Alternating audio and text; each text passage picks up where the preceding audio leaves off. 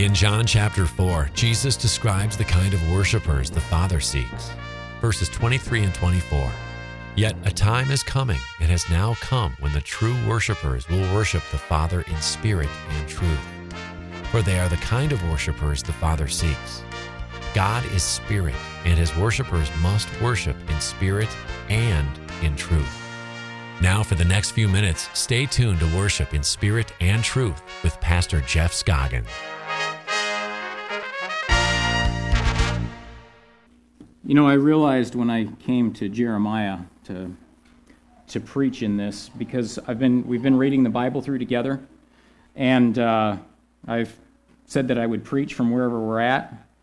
I realized that I could probably go a whole pastoral career and never preach on a passage like that. It's not something that's comfortable, it's not something that's fun, it's not something that I would probably just choose out of thin air, and so I guess maybe the discipline, could we say, of having to preach from a certain area maybe is a positive thing. I don't know. I'm trying to deal with it as delicately as it can, but God was not being delicate in these passages of Scripture. So let's just begin with prayer as we start. Father in heaven, as we look into this passage in Jeremiah, difficult as it is, I pray that your Spirit would guide our thinking, that we would understand how strongly you feel about the way that we've treated you and how desperately you want us to return. So give us ears to hear and hearts to understand your heart for us in these passages. In Jesus' name we pray. Amen. How would you like to get a letter like this from God? Dear blank, and you can just put your own name in the blank, all right? Dear Jeff, I remember your devotion when you were young, how you loved me and would follow me anywhere. You were holy, and disaster came upon anyone who harmed you. Listen to me. What was wrong with me that your family left me, that they strayed so far from me? They followed worthless things and became worthless themselves. They didn't ask, where is the Lord who brought us out of our life of sin and led us through the barren wilderness and darkness? I brought you into a beautiful land to eat its fruit and rich produce, but you came and dishonored my land. Your pastors didn't ask, where is the Lord? Your Bible scholars didn't know me. Your religious leaders rebelled against me. Therefore, I am bringing charges against you and your children's children. Look around you and tell me if you've ever seen anything like this. Has a country ever changed gods? No, and they're not even gods. But you have exchanged me, the only living God, for worthless possessions. You should be ashamed and shudder with horror. You have committed two sins. You have forsaken me and relied on yourselves and your weakness. You weren't born a slave. Why do you live like one? You find yourself suffering in your life. People take advantage of you, but you have brought it all on yourself by leaving the path where I had led you. So why go to the sinful world for relief? Why go to the very ones who have attacked you? Your own wickedness is your punishment. Your backsliding is your rebuke. Think about how bitter it is for you when you have no awe of me, Almighty God.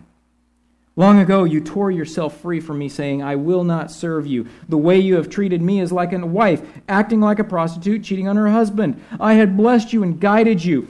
How did you go so wrong? You can shower and scrub all you want, but the stain of your guilt doesn't go away. You think you're innocent, but I've seen how you behave when you're on the town. Think about that. You're like a dog in heat. Who can restrain you? No one needs to go after you because you go after them. You are destroying yourself. But you say, it's no use. I love the ways of the world. I must go after them. And the letter goes on and on. Imagine receiving a letter like that from God. Well, that is, in fact, a letter from God, slightly paraphrased, obviously. that Jeremiah had to give to the people of Judah. Being a prophet is not a fun job. In fact, there is no prophet that I'm aware of that actually appreciated the job when the Lord gave it to him. Jeremiah was a young man when God called him to prophetic ministry, and he was not excited about the commission. In accepting the call, Jeremiah was denied some of the things he desired most, like family and a quiet life. Instead, like Jesus, Jeremiah was asked to be a lone voice among a people who would utterly reject and hate him. It's par for the course with prophets. God called Jeremiah to deliver the hardest of messages to a people who would refuse to listen, and when they did listen, the message provoked in them such anger that they attempted on numerous occasions to kill the messenger. So do you feel sorry for Jeremiah that God called him to such a difficult task? I do. And the truth is I think God probably does too. I mean, he asked a hard thing of his child. Is that unfair of God? Put it this way, is it unfair of a general to put his soldiers in harm's way? That's difficult, but it can't be really called unfair, can it? In war, a commander orders his soldiers to do hard things. Why? Because he hates them? Because he's unfair? No. It's because desperate times call for desperate measures. He has to do it. And we're all soldiers, spiritually speaking, called upon to do hard things for our God in desperate times, spiritual war. Do you recognize, do you realize that as you go through physical life, that around you spiritually, there is a war being waged? Most of us are not called to do anything like Jeremiah faced. But no soldier on the front lines is called to an easy task. We may feel like we're really sacrificing when we give up some of our precious money, or worse yet, when we have to give up some of our precious time. Not that it's really ours, but we think of it that way, which I suppose is a big part of the problem. The reality, though, is that very few of us sacrifice anything near what the situation calls for. Every soldier is called to do a dangerous and difficult work, not to mention an inconvenient work. Every soldier is called to that, but few of us answer all that faithfully. Jeremiah, though, was a faithful soldier.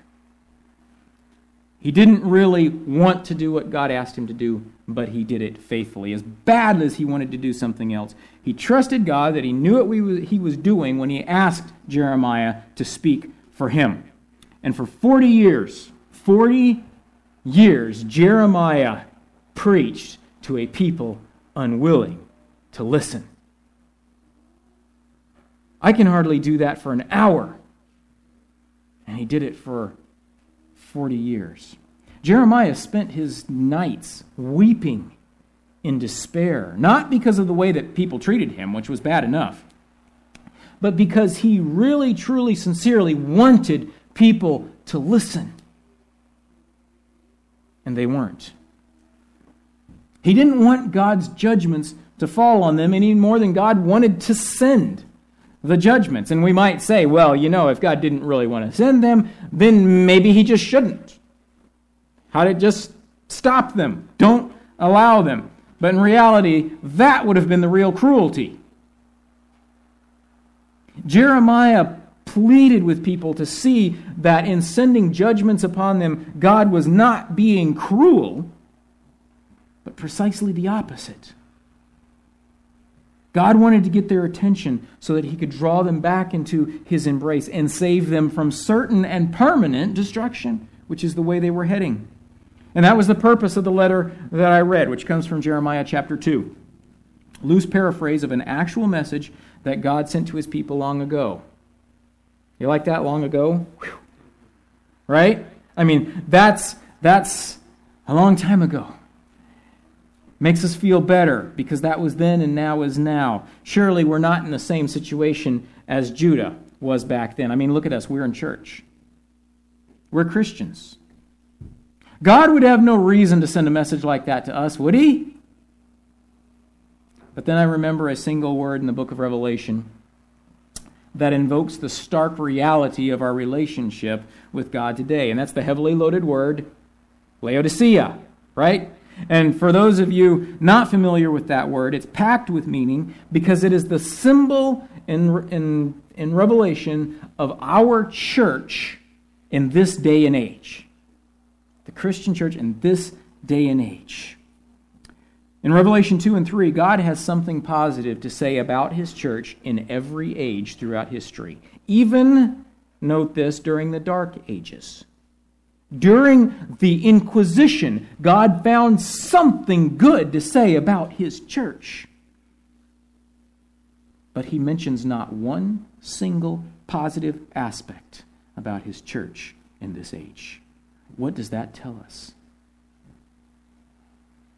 We may think that Judah had completely rejected God during Jeremiah's time because they were mixed up in idol worship and pagan practices. But the fact is, like us, they continued to have a form of godliness. They still worshiped God in his temple. They still came to church. They still offered the required sacrifices. They still kept the feasts and even the Sabbath, in a manner of speaking. Their lips spoke a good religion. But their hearts, God said, were far from him. We dare not think that we're better off today, spiritually speaking, than the people of Jeremiah's time. In fact, I'm afraid that when we read Jesus' letter to Laodicea, we have to admit that our condition is probably worse than theirs was back then. These words written for Jeremiah's people are even more true for us today. So as you read Jeremiah, and we're nearing the end of it, but as we read Jeremiah, recognize, realize, read it as a message from God directly to you and me. Because that's exactly what it is. So do you want to hear the letter again? I don't. I don't like hearing that message when I have to apply it to myself. But God sends such warnings to us not because he's angry, but because he's willing to say the most shocking things in order to get our attention. He's describing in the ugliest terms our real condition. And he's begging us to let him help. Read the messages, understand them, accept them. Jeremiah could save your life, eternally speaking. So why don't we pay more attention to the warnings that God has sent to us through Jeremiah and the other prophets? Well, there's a number of reasons. One of them is that we fear losing the destructive pleasures that we hold so dear. But that's not what I'm going to address today. That's not the aspect of it I'm going to address today. Today I'm going to assume that all of us actually want to listen and understand, but we honestly struggle. And how many of you, once you got to the prophets like Isaiah and Jeremiah, kind of bogged down in your reading? I didn't mean you quit, but you kind of, it's like you hit mud all of a sudden. All of a sudden it just became a lot harder to read. Admittedly, the prophets are confusing, often embarrassing, and even downright strange sometimes. Even for those willing to listen, the prophets can be hard to understand in our context today simply because the language and the times, they don't easily translate to our language and times. We have a difficulty making those connections. After all, we don't face the same kind of issues anymore. We don't worship other gods or visit temple prostitutes or face annihilation by Assyria or sacrifice our children in altars to Moloch. We don't do any of that stuff. We face different issues today. Sort of.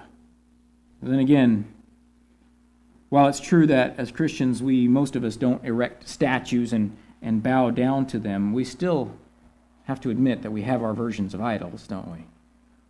No, we don't visit temple harlots, but we still give in to lust all the time.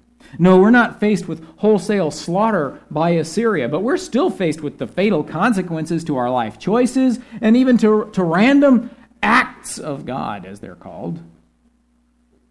No, we're not sacrificing our children on altars to Moloch, but we often sacrifice them on the altar of career or on the altar of selfishness or some other altar. So the fact is, Jeremiah still speaks to us. And with a little effort, we can learn to translate those prophetic words into our context on the fly as you go. It's not that hard. By employing a few keys, we can do this translation as we're reading along. Let's just switch to seminar mode for a minute, okay? And I'll briefly give you 4 of these keys. You might want to just jot them down, because these keys actually work throughout Bible prophecy, Old Testament especially. When you're reading along in Jeremiah and you encounter the language of faithfulness, that's key number 1.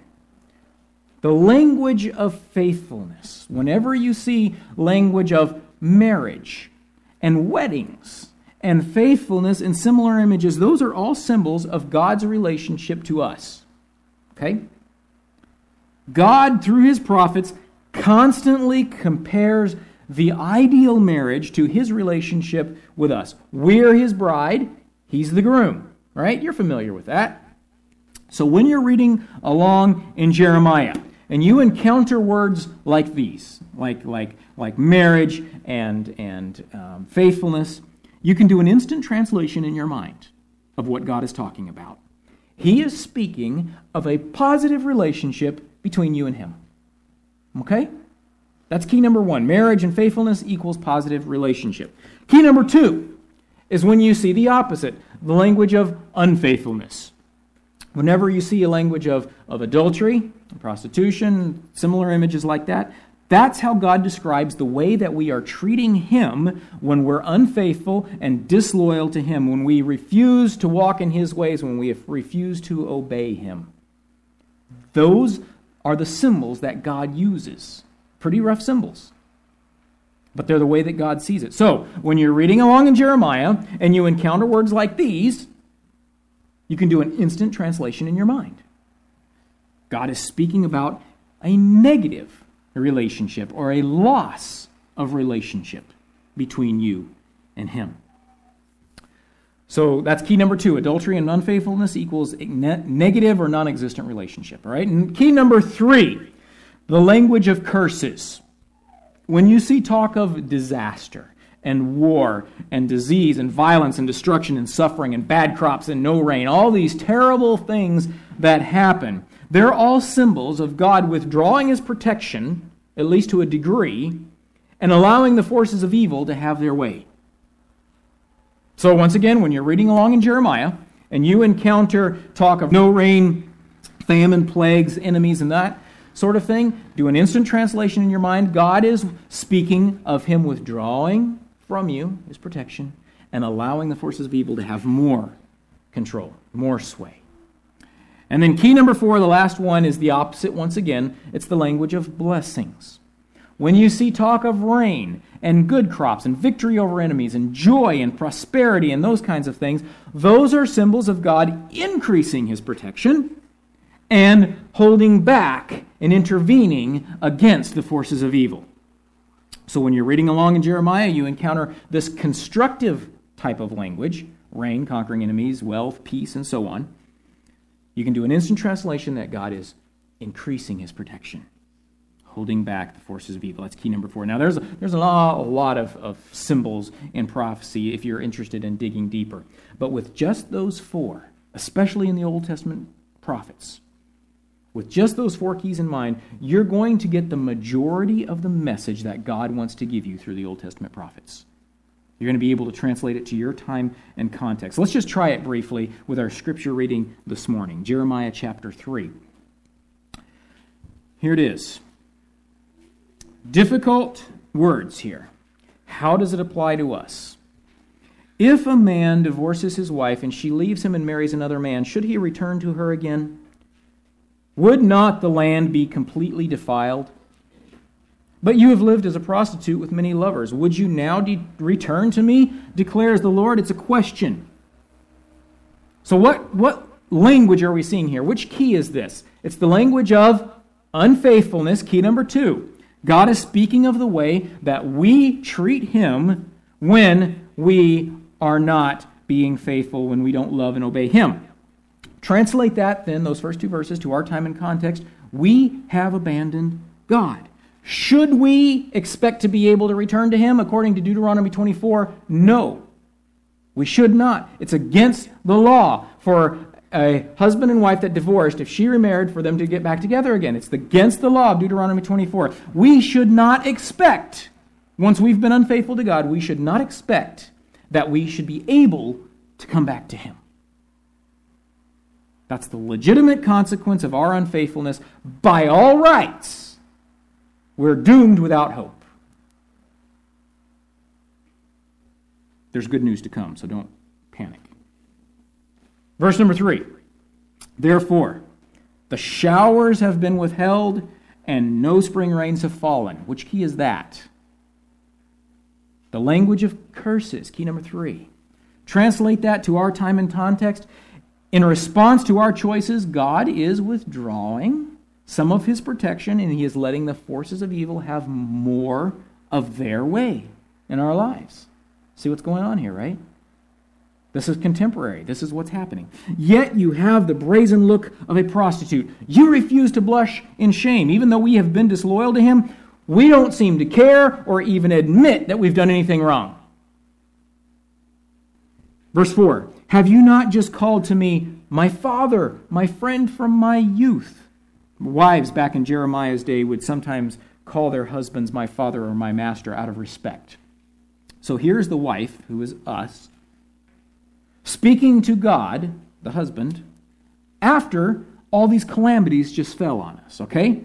My father, my friend from my youth, verse 5, will you always be angry? Will your wrath continue forever? Okay, we've come to God, we're unashamed, and we're saying, how long are you going to be angry with us? Will your wrath continue forever? Translation to our time and context, when disaster strikes, we come running to God as though we can butter Him up so that He will begin blessing us again. But apparently we're insincere because God says, this is how you talk, but you do all the evil you can. Do you see how a more contemporary picture can emerge out of this without a lot of effort? We are cheating. We are being disloyal to God. And when the consequences of our life choices finally strike, we come running back to Him without shame. Without shame. And say, dear God, please help me. Please take away these bad things that are happening. And we don't even admit that they're our own choices. They're the result, the consequences of our own choices. They're the result of our unfaithfulness to God. God has withdrawn His protection. See how it works then? Fix just these few symbols in your mind, and these passages will begin to open up to you. I challenge you to read the prophets, realizing that God has written these terrible / wonderful words to you. I say it that way, terrible / wonderful, because even though God's warnings are pretty graphic and violent, on the one hand anyway, on the other hand, they are just as graphically joyful and promise-filled. They are. There's a balance in the prophets. In these same prophecies, God includes magnificent pictures of the glory that awaits those who will respond to the recall to return to God, to be loyal, to live their lives according to His word. As hard as God's messages can be to read, we've got to read them and understand them and respond to them. God's words through Jeremiah can save your life. In the passage we just read, God mentions that it's even against the law for us to be able to come back to Him after we've been unfaithful. But read further in the same chapter, and we find that God says that He'll take us back anyway. He will take us back anyway. Thanks to Jesus' death in our place, God can extend his grace and his mercy to us, his unfaithful wife, provided that we are sincere in our return, ashamed of our conduct, and determined to be faithful from now on. Can we come back to God after being unfaithful for so long? Oh, yes, we can. And incredibly, our return is his greatest desire. That's what he wants. Read the prophets. They're God's heart for you. Amen. Gracious Heavenly Father, thank you that you're willing to be so painfully and brutally honest with us.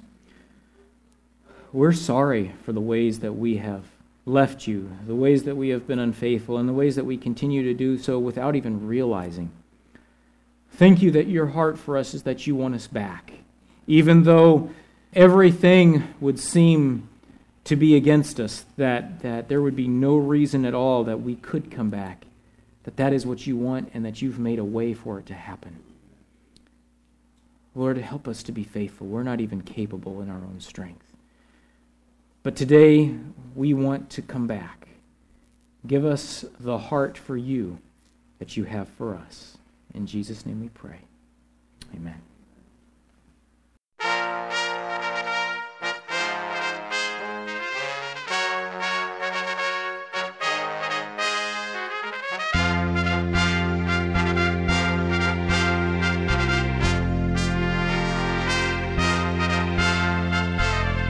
Thank you for joining Pastor Jeff Scoggins today for Worship in Spirit and Truth. We would love to hear your thoughts about the program, and your financial support is also greatly appreciated so that we can continue bringing you these kinds of programs. Tell your friends they can find the program Spirit and Truth right here on this station. Stay tuned for contact information and more details from your local station to follow. Until next time, keep your mind fixed on Jesus.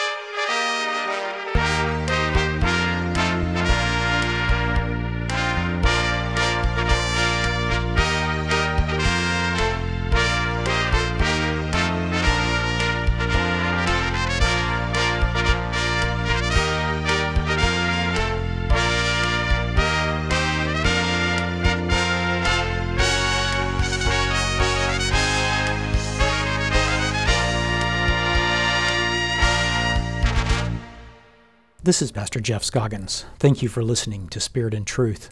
Often listeners contact me or the station wanting to know how to get a copy of a specific program or more information. All of these programs are archived as podcasts, and many of them are on video as well. You can find relevant links at my website, www.scoggins.biz. You will also find books and Bible study resources there as well. So if you didn't get to hear one of these programs all the way through or missed one in a series, you can find it by visiting scoggins.biz. That's SCOGGINS.biz.